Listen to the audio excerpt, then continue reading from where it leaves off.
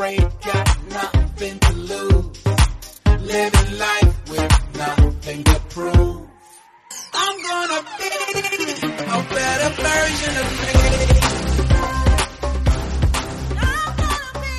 me. What's going on, folks? It's your boy again, Dr. Sean Thomas, in the building with episode 36 of the Be More Today show. We are back. And folks, I got to tell you, I'm so excited. This has been such an incredible weekend. A nervous week, but an incredible weekend. Before we get into it, I just want to thank all of our Be More Today friends, our friends and family for watching us and supporting our show. We've been doing so many amazing things.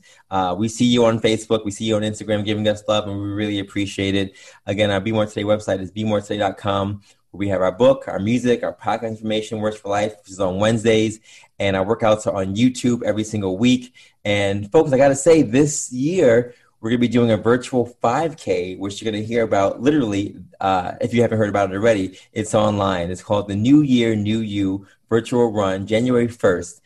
It's a virtual run that we're doing everywhere. But if you are in the Brooklyn or Tri-State area, we're going to be meeting in Prospect Park doing that run on the first day of the new year, January 1st at 12 o'clock. So visit BeMoreToday.com for more details. You can sign up. You can run with us. We have some swag on there that you'll like. We call it More Swag.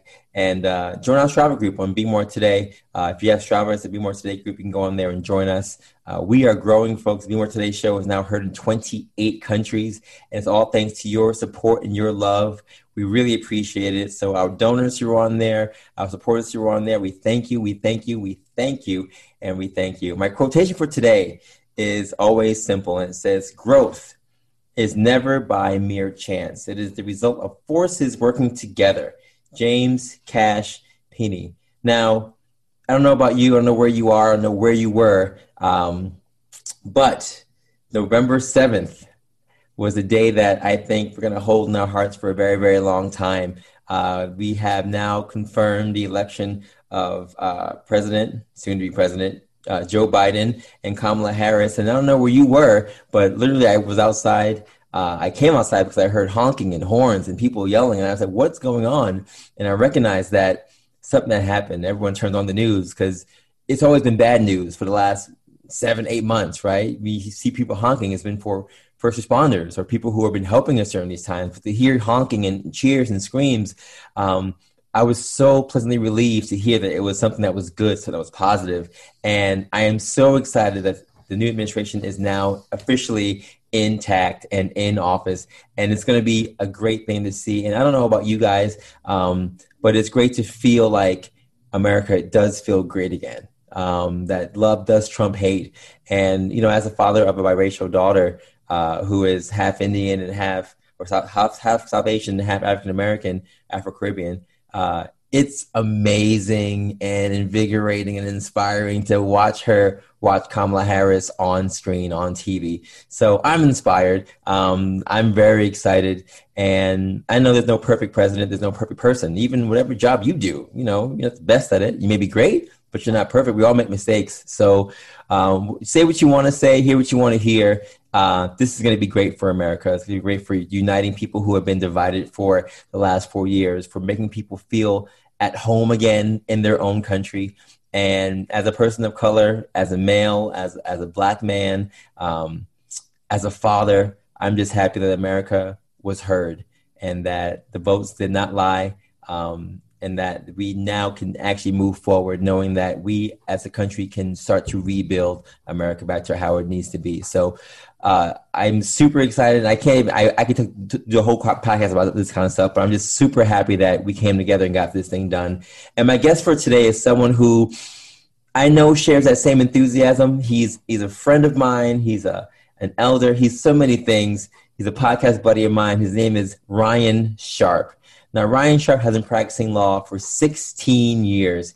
He currently serves as a public defender in Dutchess County, representing individuals charged with crimes who are unable to afford legal representation.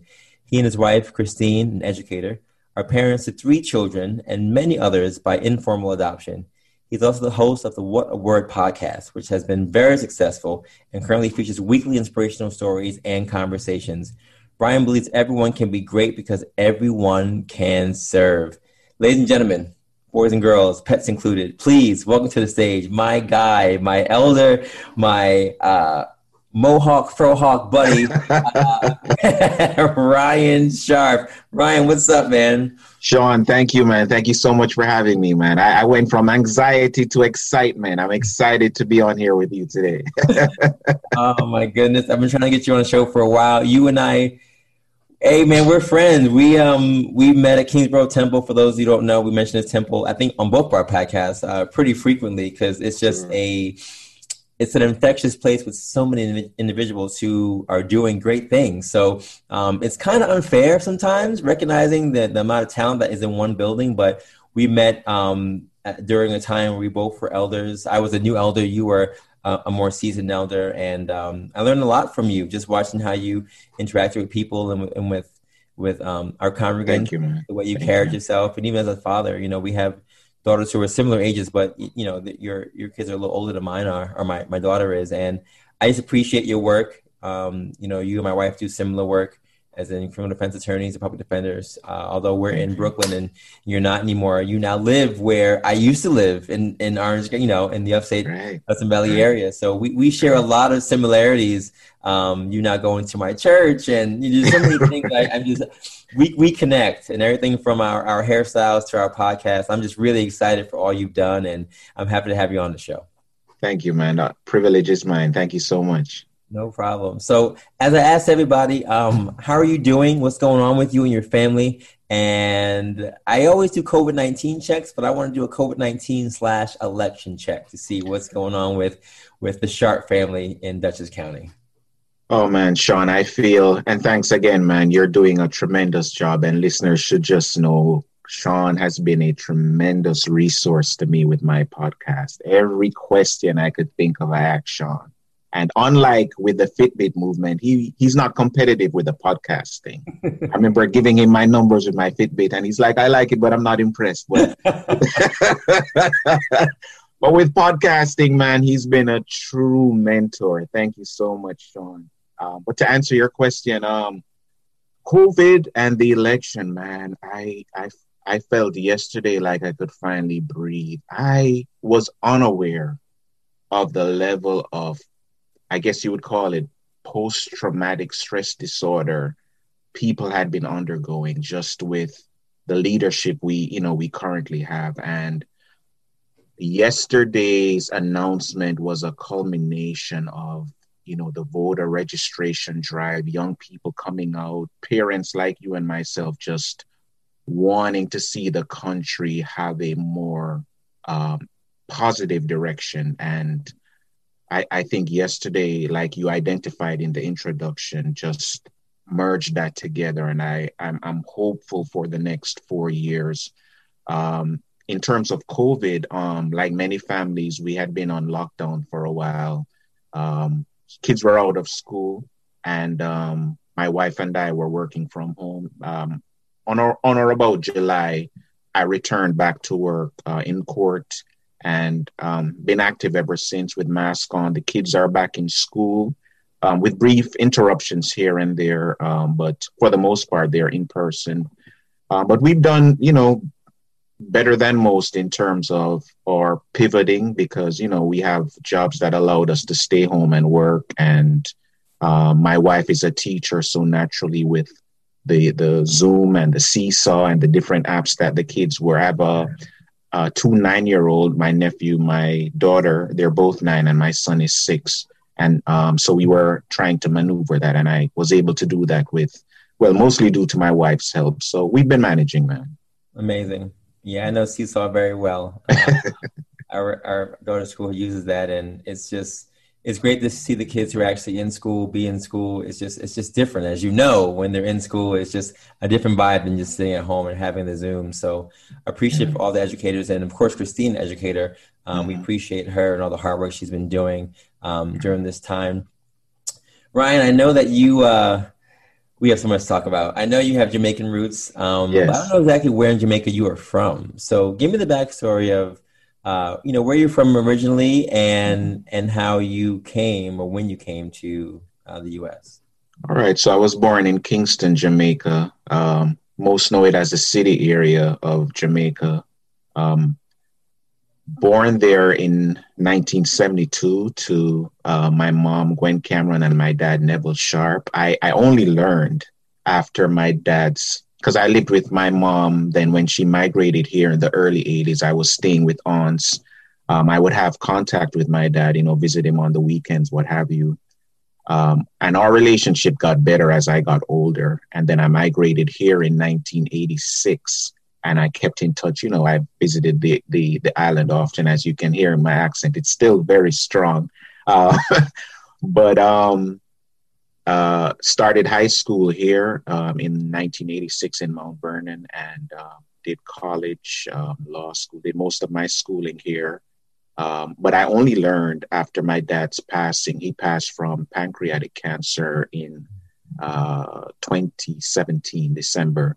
And I learned then that he was 19 when he had me as when I was born.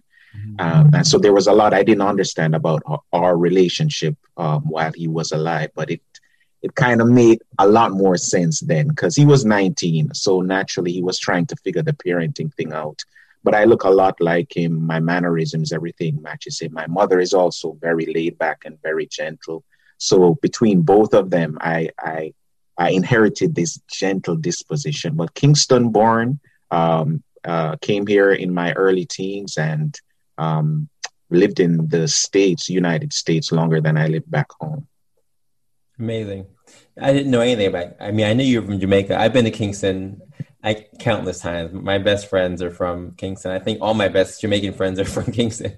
So we've been there a number of times, and we love it. And it's just a place where, my family's from Barbados and St. Kitts. I've been there before. It doesn't feel like home to me because I'm not from there. But to have a place that's over there that feels like home, I know it just feels different. And I don't know. I'm going to ask you now, I guess. Looking at America, now that you've been here and seen all the things that have been happening for years on end, does America feel like home to you, or does Jamaica still feel like home? That's a good question.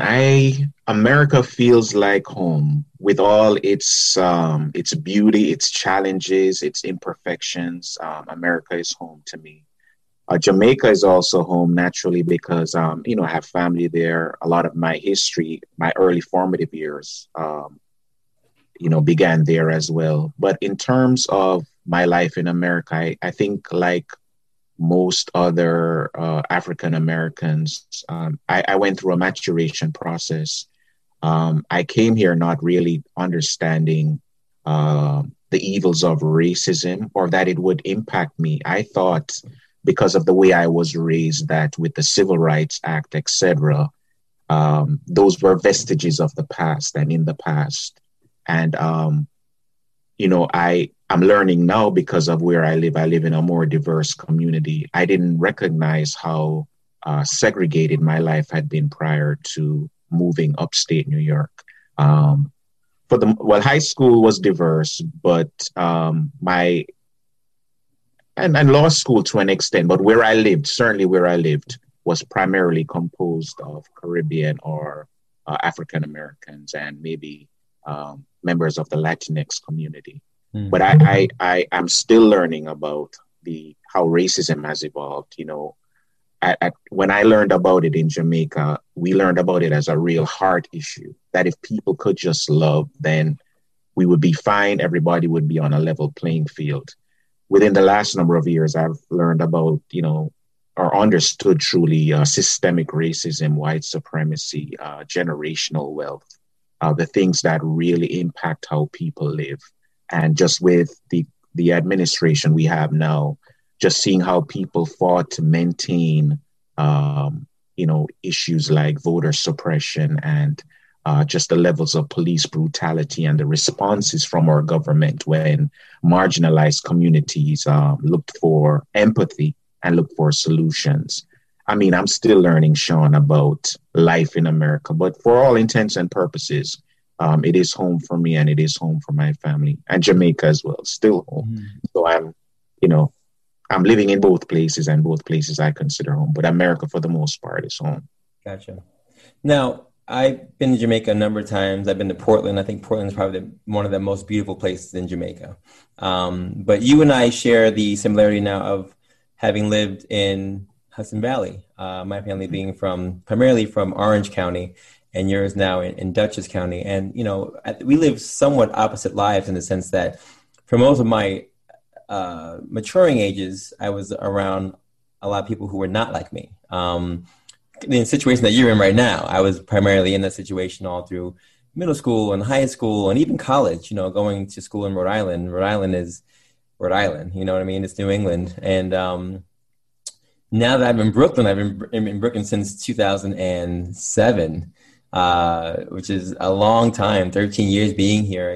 I'm surrounded, like you said, by that melting pot of so many people, so much diversity, and really living in an Afro-Caribbean area for most of my entire 30s and now going into my 40s. It's just interesting to see, like you said, that perspective changes. And I'm curious to know, based on your history and your growing up, why you chose law and why you chose criminal defense in particular, looking at all the things that we just talked about in terms of how we see America and where you came from and when you are now or where you are now.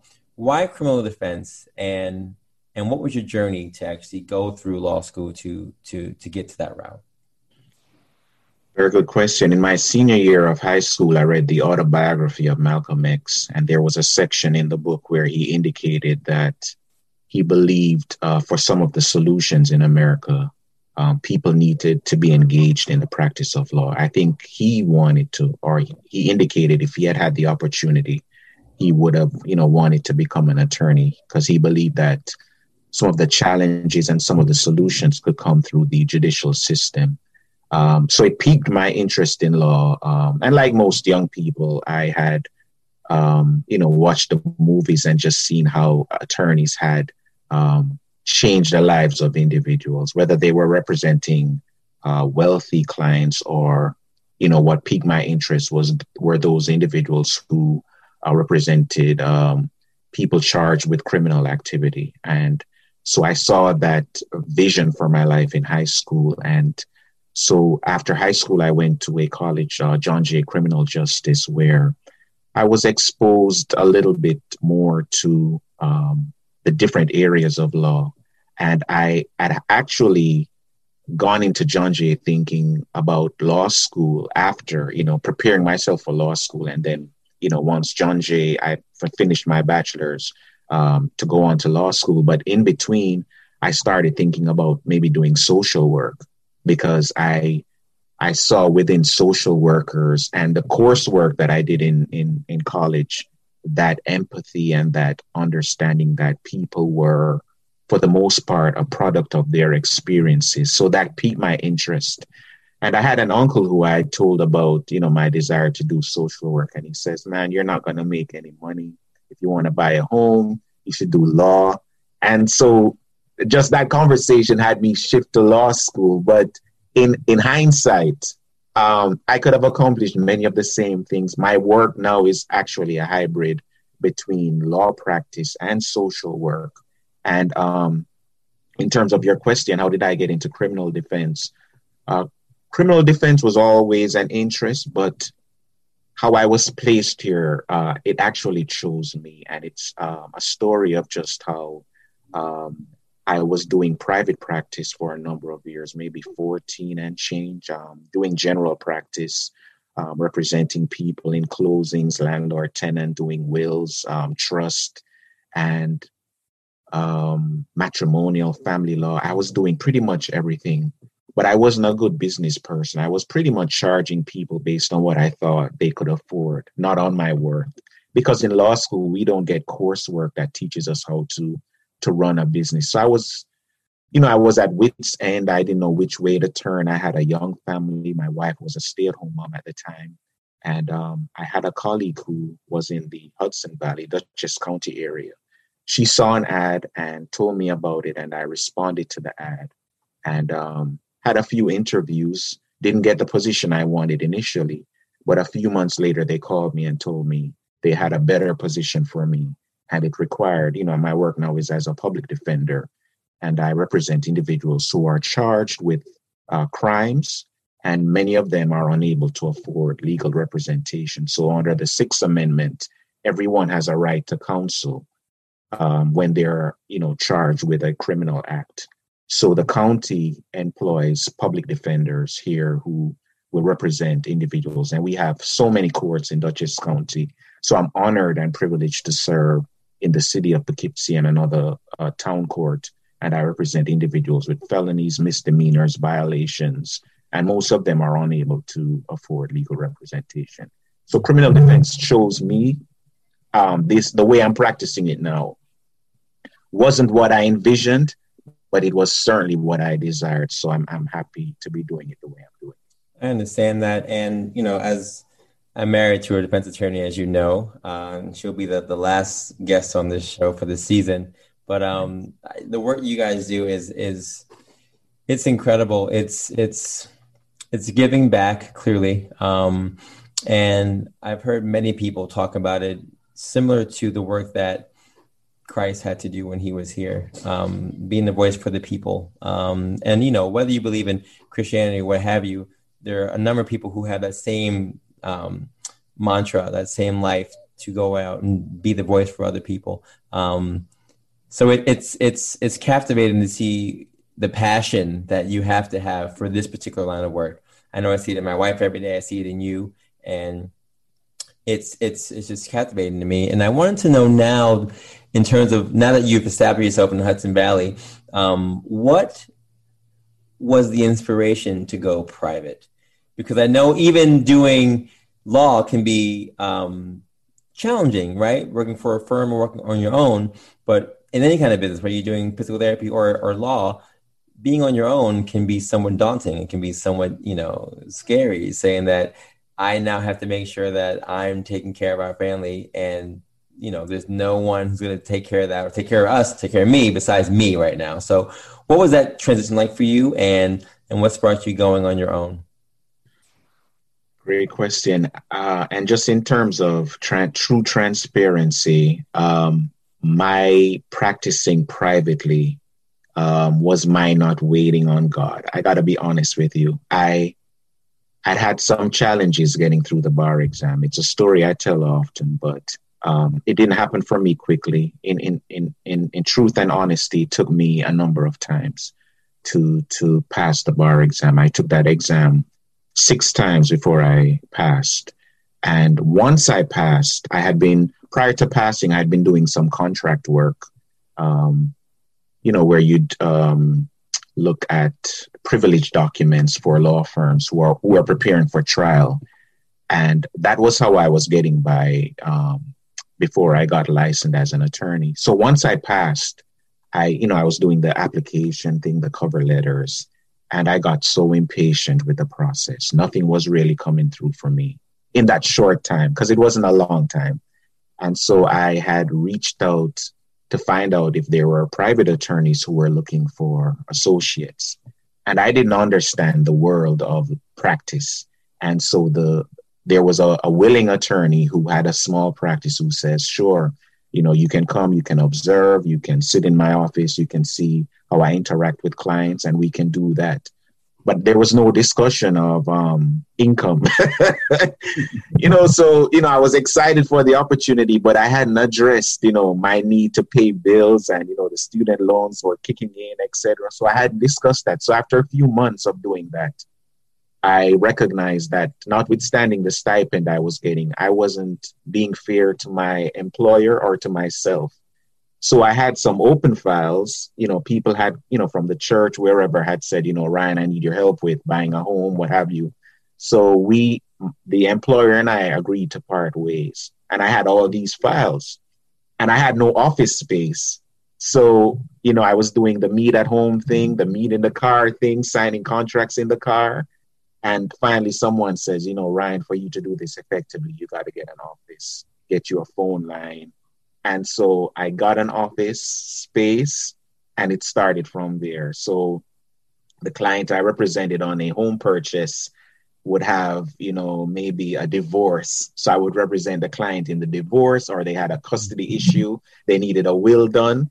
So from one area of law and getting help doing the classwork, asking seasoned attorneys, I was branching off into all these areas. Mm. So, started off with open files to suddenly having my own practice. Mm. I appreciate you sharing the test taking struggle. You and I shared that story together. And I knew you when I was going through my own struggles with my board exam. And, it's not an easy thing to share with people who don't understand the struggle. Because a lot of people, for the most part, take these things and they pass it no problem. But there are a number of people who, call it what you want, not the best test takers, anxiety, what have you. A number of reasons why people have an issue with taking tests. It's not so much about competency. It's really just about other factors that are in place that prohibit you from getting to that place. And, I took my board exam 12 times and you took it 6. And I remember when I was taking it, I don't know what number was when I was taking mine and I spoke to you about it. But I remember you encouraging me. You were one of the people who said, look, I took my test 6 times. I would have never known that unless we had the conversation. And even for me sharing that at that time, I said, because, you don't want to tell people because they're going to look at you different. They're going to question your what you're doing, if you actually know what you're doing at your job, all these different things. But I was pretty set that if I shared, it would help someone else or at least help me to get through the struggle. And I remember when you told me that, it encouraged me. It encouraged me to know that, okay, well, here's this guy. He's doing his thing. And I would have never known that he had gone through this. So I got to keep pushing. And I think I had gone past number 6 already by the time I was talking to you about this. But I do remember you encouraging me during that time. And I encourage others now with the same thing, just because people are going through this thing. I have some friends of mine who are doing the same thing. It's a struggle. But again, once you get past that struggle, it's all good. So I can confirm your encouragement, man, because when I had you on my podcast, you told that story and a listener reached out to me and he says, man, I appreciate what Dr. Sean Thomas said about his struggles, because those are stories that need to be told, because so many people see successful people, at the end or near the end, but they have no idea. So the gentleman who reached out to me, and I should have shared that with you, because they send me text. He says, man, I appreciated, Dr. Sean Thomas's transparency and his telling the truth about his struggles getting to where he is. So confirmation, man, you are encouraging people as well. I'm happy to hear that. I'm really happy to hear that. Now, I know you've been doing great work as a public defender, and with this new election, as I talk to my wife about these things every now and then, I know it does change or affects your job directly. I mean, it affects certain jobs a little more than others, but I know it affects your job directly as an attorney. What are some ways that this election, or the results, should I say, help or hurt your current profession as a defense attorney? Well, I'm hoping it will help. The practice of criminal defense is complex. It's multi-layered. Again, because we are dealing with broken individuals, individuals who, and I have to be honest, if I had gone through the experiences of many of my clients, I don't know if I would have made it. Many of my clients are living, breathing, walking miracles. And there's not a lot of empathy for people who are broken, unfortunately. So as Pi could probably confirm and identify, and she has already, because I've heard her speak passionately about her work. We meet people who are broken, and between us and the judicial system, they're not getting dignity or affirmation. Just generally speaking, they're referred to as inmate, or the rap sheet is read out loud in court. So the defense attorney is the one affirming their dignity by calling them by their last name, Mr. Smith, Mrs. Smith, creating a new narrative even without knowing them at arraignment. The first time they appear in court, we are identifying the positives, ties to the community, works part-time, parent, student, asking for leniency or asking for the opportunity for them to go home, even though the crime they're charged with, the judge has the right to set bail, seeking ways to make the experience better for them, not just the first time they appear, but throughout the process. Not disregarding their story or their perception of the way the world works, but working along with them to ensure they have a better result than when they entered in the system. And my hope is that, our clients will get more empathy. I'm particularly concerned about the court and the way it's comprised right now, because so much of what we rely on, the Fourth Amendment, the Fifth and the Sixth and the First, all having to do with, the right to express oneself, the right to counsel, the right against unreasonable search and seizure.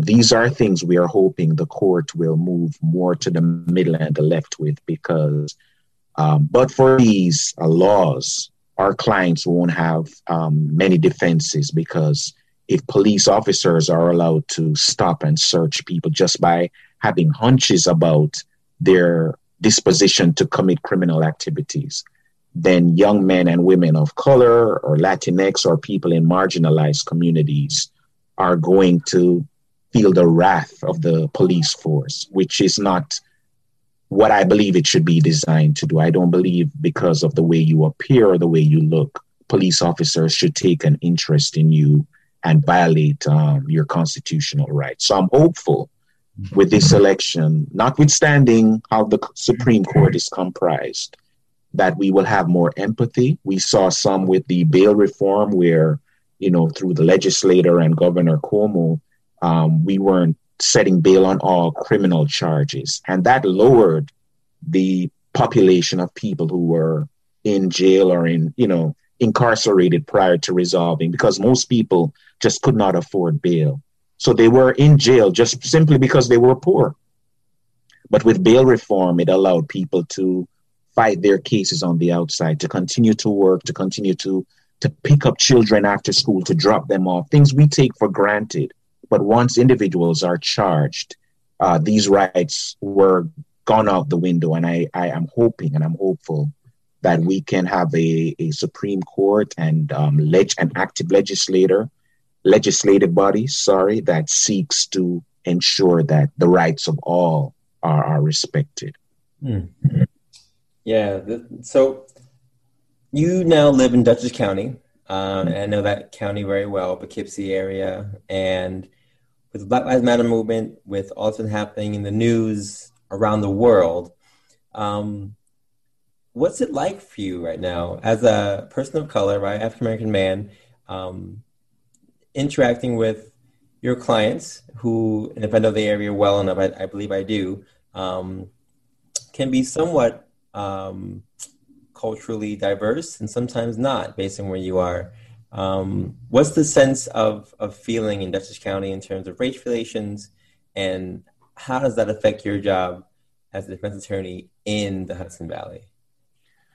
Great question. I think one of the challenges I have is I'm wondering what my clients are thinking. I mean, the city of Poughkeepsie, where I work, is pretty diverse. So you have, African Americans, Jamaicans, Latinx, whites who come through the system, charged with various crimes. I have another small court where I serve during the evenings called Beekman, where majority of the people charged are white, and that community is a little more affluent. But many people engage our services. There's not a big cutoff. So, if you have, some type of income, but you indicate a need, you'll get a public defender.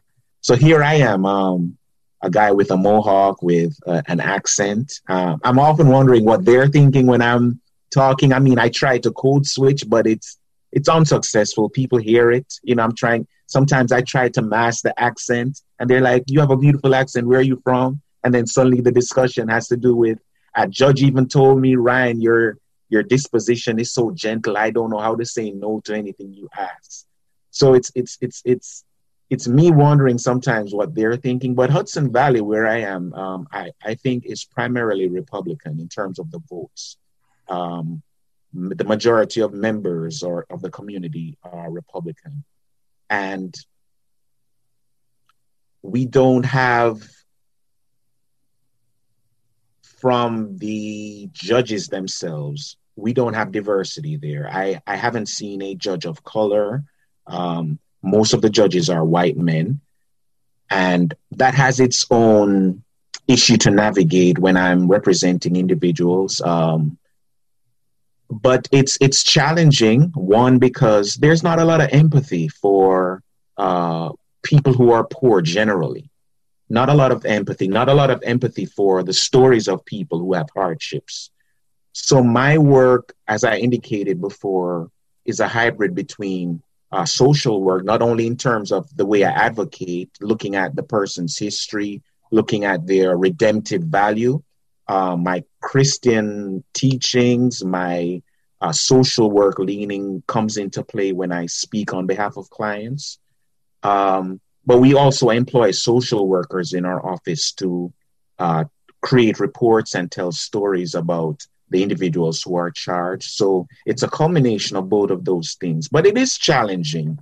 One, because where I am and where I serve, there are a number of jails. There is high investments in the probation office, which supervises individuals when they're not in jail. There are a number of police entities in the different cities. So there's heavy policing, heavy supervision. One has to be intentional, I believe, especially if you have history, about maintaining a clean record after you've been incarcerated or convicted previously, because there's such heavy supervision and many of our clients are unable to meet or measure up to the requirements when they're on the outside, not because they're not good people, but most people don't do well under heavy supervision. And unfortunately, the way most probation offices are designed, the way the system is designed, there is not a lot of efforts, I believe, in the structures to have people be redeemed and live wholesome lives. You're not going to get a very good job if you have a criminal conviction. So it impacts your ability to earn. Certain felony convictions impact your ability to vote. So already you are on a different track. So when individuals are charged, I'm not only looking at their present or the past, I'm looking at the future, and it's daunting because so much of the systems and the structures aren't designed for people to live wholesome lives going forward. That is so powerful. I'm speechless because I know from my wife's perspective the emotional attachment that comes with this job, and as you described from your perspective, being in that area, everyone's perspective of you is different, which I completely understand.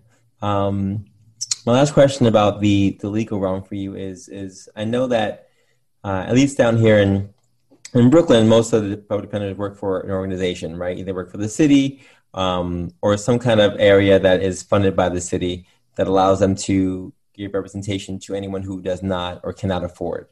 You being a private attorney, how does that differ? As in, when someone gets arrested and they say, if you don't have an attorney, we'll give you one, or when we provide it to you, is that still you? Or I'm not sure how you get paid from this if you're not with the state or with the city, etc. And do you feel that when that is assigned to you, when someone is assigned to your, or when you're assigned to somebody, is there any kind of stigma or any reverse stigma where they think that you're great because you're a private attorney as opposed to one that may be provided by the state? Because I know that sometimes when people say, oh, you have a public the attorney given to you, their thoughts is, well, if they're free, how good can they be? And I know that that's a very big deal because all attorneys, are good, especially the ones that we have in certain areas like this, where that service is given to someone who may not actually be able to afford it, but it's given to them as a courtesy or a service due to, because of the state. So do you get that same experience, or does that happen differently for you upstate? So my work as a public defender is full time. So once I got hired, I had to close my private practice down. So I'm not allowed to take private cases. All my cases now are assigned by the county, and the county has a budget that covers our salary. So I'm a member of an office of public defenders who cover different courts, and our salaries covered by the county's budget. So I'm not allowed to take any cases on the side. I'm not allowed to represent any of my clients privately for pay. The county covers the budget so that our clients don't have to worry about that. And with that being said, the volume is pretty high. When I started off, I had maybe 200 cases. And when my secretary at the time said, here's your office, these are your files, you have about 200, I thought, am I being punked? It was daunting, because when I was in private practice and I went to court, at most I would go with 2-3 files at a time. When I'm in court now, the calendar is huge. I have, up to 40 cases at a time, and I'm intimately familiar with each one. That happens over time. But you know what's happening with each, which entities are involved, whether somebody's being, screened for a program, or they're doing anger management. We have a lot of domestic violence cases, and those ticked up with COVID. So, did somebody violate an order of protection? We're dealing with numerous issues. And so that's covered. But in terms of your question about the perception of public defenders, I'll be honest, many individuals feel that we are not real attorneys. The fact that we offer the service for free on behalf of the county has its own stigma. So many of our clients believe that we are more interested in pleading them out rather than fighting cases.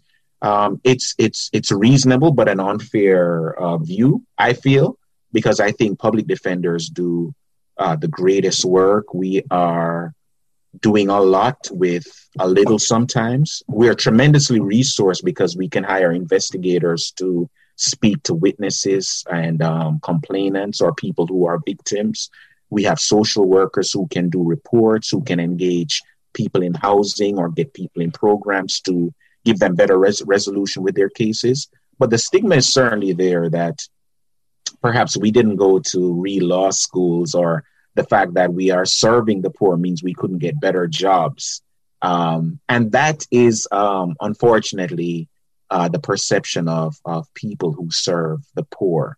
But I'll say many of our clients who come through the office get the best representation. They get empathy. They get a willing ear. They get advocacy in the court. Many of the clients I have had, even with rocky starts, and I've learned as an attorney to better deal with people, especially doing this kind of work, because many of them have been told or have been given the impression their word means nothing, their life means nothing, their future means nothing. And I have to affirm them. I have to validate even their opinions. And I have to advocate in court sometimes positions that I don't believe will get anywhere, but because the client asks me to do it, because that's the only opportunity that client has to drive the car.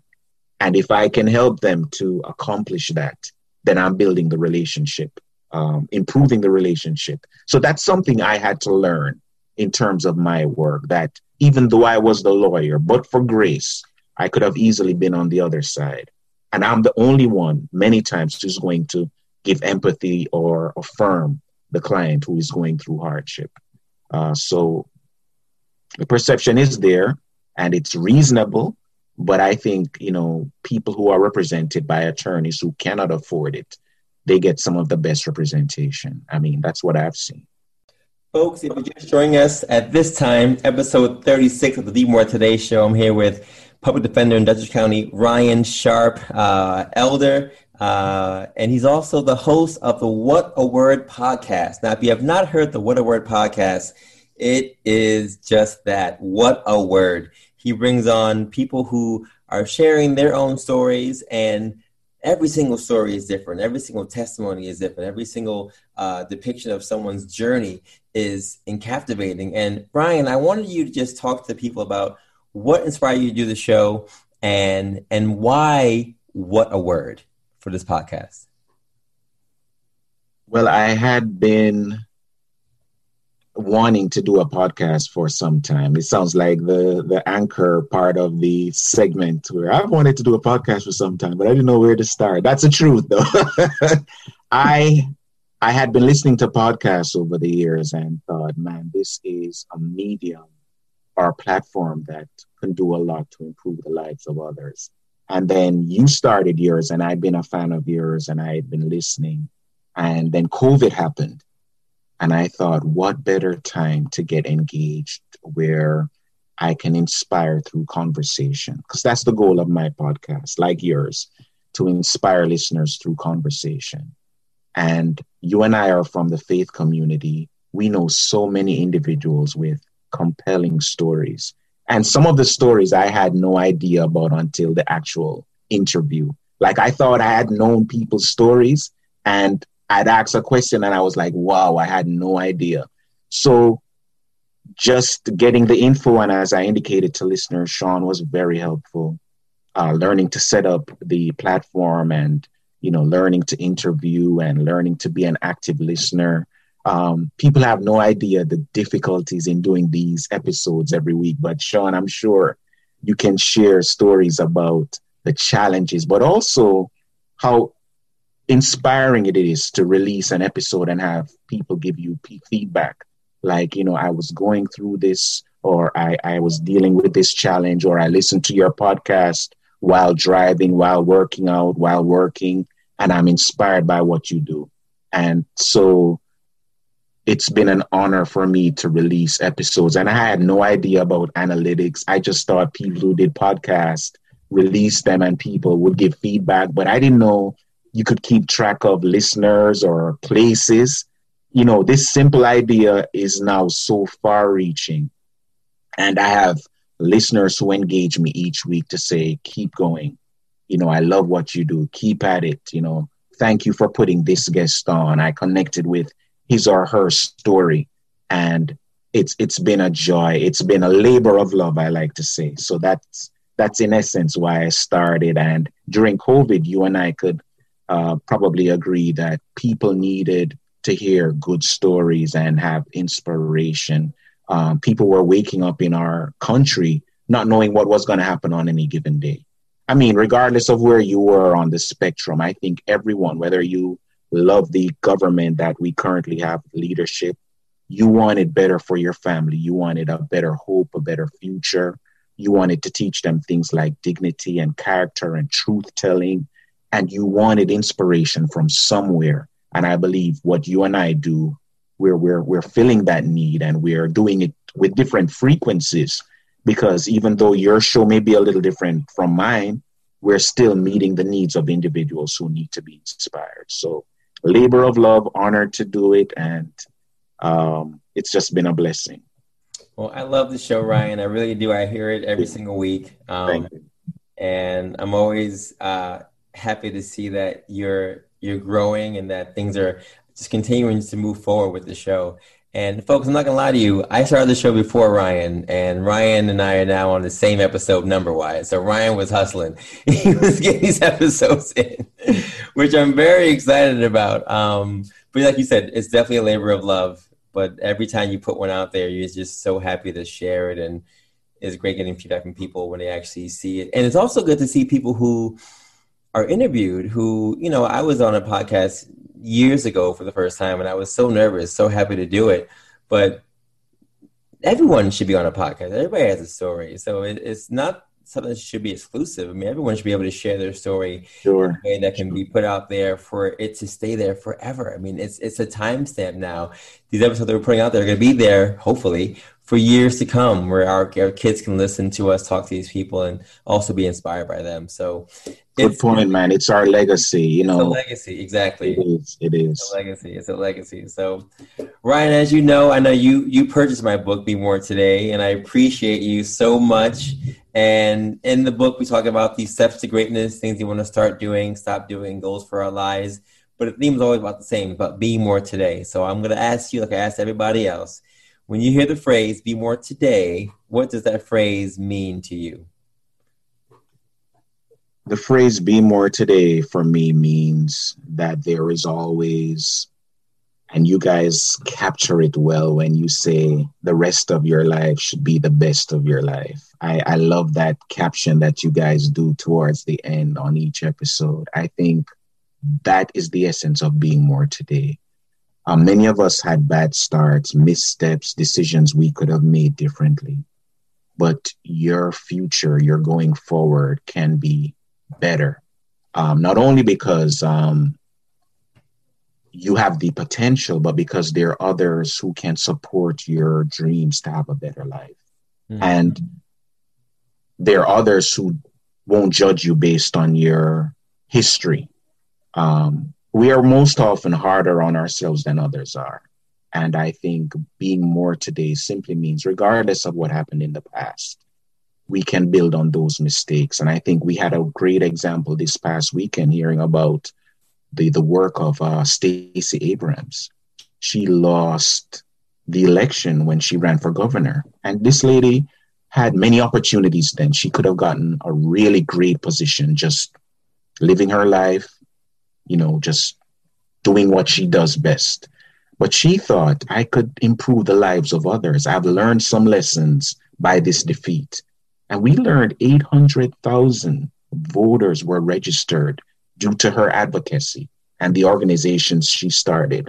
So it simply says to me, regardless of your losses, your missteps, your trauma, your hardships, there is an opportunity to improve on that going forward. And that happens with prayer, with therapy, with support networks, but the opportunity is there. And I tell even my own clients, your record, your history is not who you are. Even this charge, in my mind, is not who you are. This is just your charge. This is just your history. I believe the rest of your life can be the best of your life. So that's what being more today means to me. Now, Ryan, in the book, I talk about people doing the steps to greatness. I call them S2Gs, basically a start, a stop, and a goal for your life for the year or for the next year. So what's one thing that you wanted to start doing this year or want to start doing for 2021? There's so many, Sean, but I'll tell you one right up front. I am trying to get out of debt. Just last Sunday, my wife and I met with a financial planner. She was also a guest on the podcast, and we started identifying ways that we can improve our credit.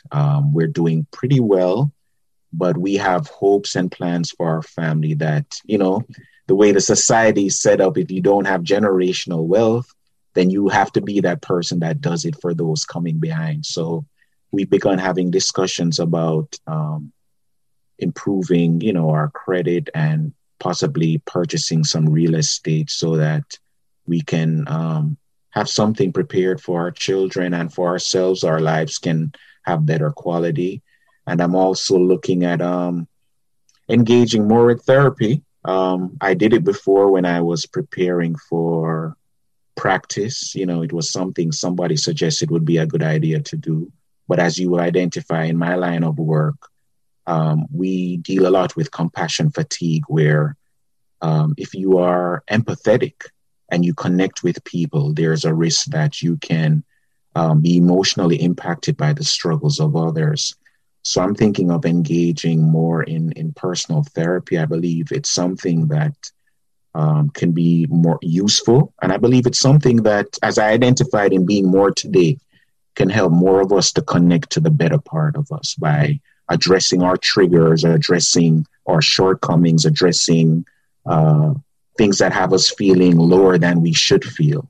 That is something I'm hoping, I've reached out to an individual already, and I'm going to engage his services, hopefully going forward, because I believe everybody needs a checkup from the neck up. And certainly doing more exercise. There were Sunday mornings like this where I would turn on Dr. Sean Thomas and I would engage, and I felt so good. But the last number of Sundays, true transparency, I haven't. So I plan to do more physical activity as well. I think the full body has to be engaged in some activity to function well. So I know you asked for one, man, but I have a number of things I plan to be more today and to do better. Yeah. It's all good. Yeah. What's one thing you want to stop doing for this year or for 2021? I have to do better with bedtime scheduling. Naturally, with all that's going on in our country, I've been so engaged in the political process and going to bed late, getting up early. I don't have a set routine with rest. Many of your listeners will probably identify that you and I are from the same faith community. So the Sabbath gives us the opportunity to recalibrate, so to speak. But I have to do a better job just getting the 6 to 8 hours of sleep daily. I haven't been doing a good job of that. And, I want to also read more. I believe I could, if I am organized, read at least one book a week. I believe engaging in reading, fiction, nonfiction, devotionals like yours will do more for my mind and more for my ability to inspire others. So that's something. Normally, I'm reading books because I'm going to interview the guests. So I'm reading the book, but I have to find a way to do more reading so that I'm, engaged and I'm keeping up with issues and I'm more empathetic and I'm more in touch with, what's hurting people who are marginalized, etc. And then one goal you may have, and it may be the realty thing or the working out already, but one goal you may have for 2021 or for the rest of this year.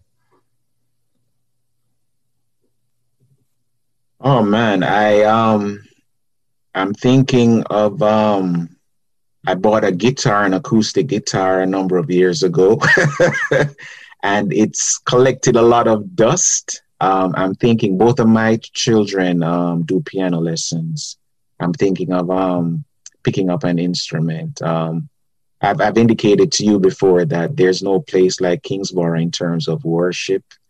The church that I currently attend, the worship is not like Kingsborough, but it's an unfair comparison because Kingsborough is a unique place. It's heaven on earth. So I hope to engage in guitar lessons so that I can lead worship. That is my goal for 2021. Wow. Ryan, go for it. I remember this, my Uncle Joe, and I don't talk about my family on these shows, but I probably will next season a little more. My Uncle Joe was from the West Indies, and I remember going to his house in Queens. We would go to his house for Friday worship, and he had a guitar. And every Friday, he would lead worship with that guitar. I was probably maybe 5 years old, but I remember Uncle Joe and Aunt Fina singing, and us all singing, him playing that guitar. And there's something about it. I mean, I played saxophone for a while. It's over here in the corner, but there's something about the guitar and worship that makes it. There's something about it, and maybe a West Indian thing. I'm not gonna lie to you, because it's not a country thing in that aspect. It's definitely like a cultural thing where something like the guitar can really bring a certain energy to the worship. So I affirm that. I say go for it. I can see you rocking out with the kids and your kids on the piano too. I think it could really work. Because you and I sing, Sean. I've heard you singing during the workouts, what have you, man. But Kingsborough had such talent. We were not gonna crack that ceiling, man. Yeah, but I think I see an opportunity here where I can engage in worship and I think it's important for our kids to see us participating and engaged in church or in ministries, and you do that. We had opportunities to do that at Kingsborough, and I'd want that for my kids, for them to see daddy engaged. My wife deserves that, as to see her husband leading not only in church but at home, and that's something else that needs to be improved. The devotion, leading that, calling the family to worship. But certainly, man, I'm hoping to get that done for 2021. I see you. And the beard. Some basic chords. Yeah, the beard, it's going to work. I see it. Yeah. Ryan, any final tips you want to share with aspiring defense attorneys like yourself, or anyone who is looking to get into the law and may not know how to make that first step or what to do to get there? Find a mentor. I know it's difficult, especially for people of color, to find someone you connect with. But if it comes down to it, just finding someone who has the willingness to guide you through your journey, whatever the journey is. Because when I started out, certainly I just wanted to learn the different aspects of law. And I had mentors, people who were proficient in those fields who walked me through it. But for those who are looking at criminal defense as a possible vocation in terms of practice, I would say the Public Defender's Office, Legal Aid, Brooklyn Defenders, Bronx Defenders, any of these non-for-profit or county or city employment agencies are probably the best ways to go about doing it. You'll have a more expansive caseload in terms of what you're seeing. I don't believe one should only be able to get experience or representation because you have the income. I think if you are an attorney, you can certainly see the best of what criminal defense has to offer in terms of the defense, legal aid, public defender work, where people have nowhere else to turn. You're going to be impacting lives in ways that you can't imagine. And I'll also like to say, on your own journey, whether it's law, whether it isn't, God has a way of bringing us to where we need to get to. You may have identified in your own life landmarks or symbols that point to where success is or where it leads. And God may be taking you down a different path. And you may be in a holding pattern. It doesn't mean you're less successful. It just means that God is working something else out. There's no one track to success. God has a number of roads. You've seen that meme where you're thinking it's a straight path and God has, a zigzag, and he has a number of ways to help you to accomplish the goal for your life. And it'll blow your mind when you get to that point, because I never imagined I would be here today doing what I'm doing, but God worked it out. I was just open. I kept my options open and I was willing to move when he said move. And that's something I identified I wasn't doing a good job of when I was younger. I didn't know how to wait. And it's still something I have to work on. But God used my impatience. He used my missteps. He gave me a testimony through the challenges with the bar exam, which I share whenever I have an opportunity. And now I'm doing work that I wouldn't trade for the world. It gets me up in the morning. It inspires me. It's challenging, I won't lie, but God has really been good to me and my family. Thank you so much for sharing that, Ryan. Where can people connect with you on social media or otherwise? Okay, so on Instagram, it's at Sir Sharpe, and Sharpe has an E on the end, at SIRSHARPE. It's also at What a Word Podcast. That's also my handle. I'm on Facebook, Ryan Sharpe. LinkedIn, Ryan Sharpe, Twitter, at Sir Sharpe.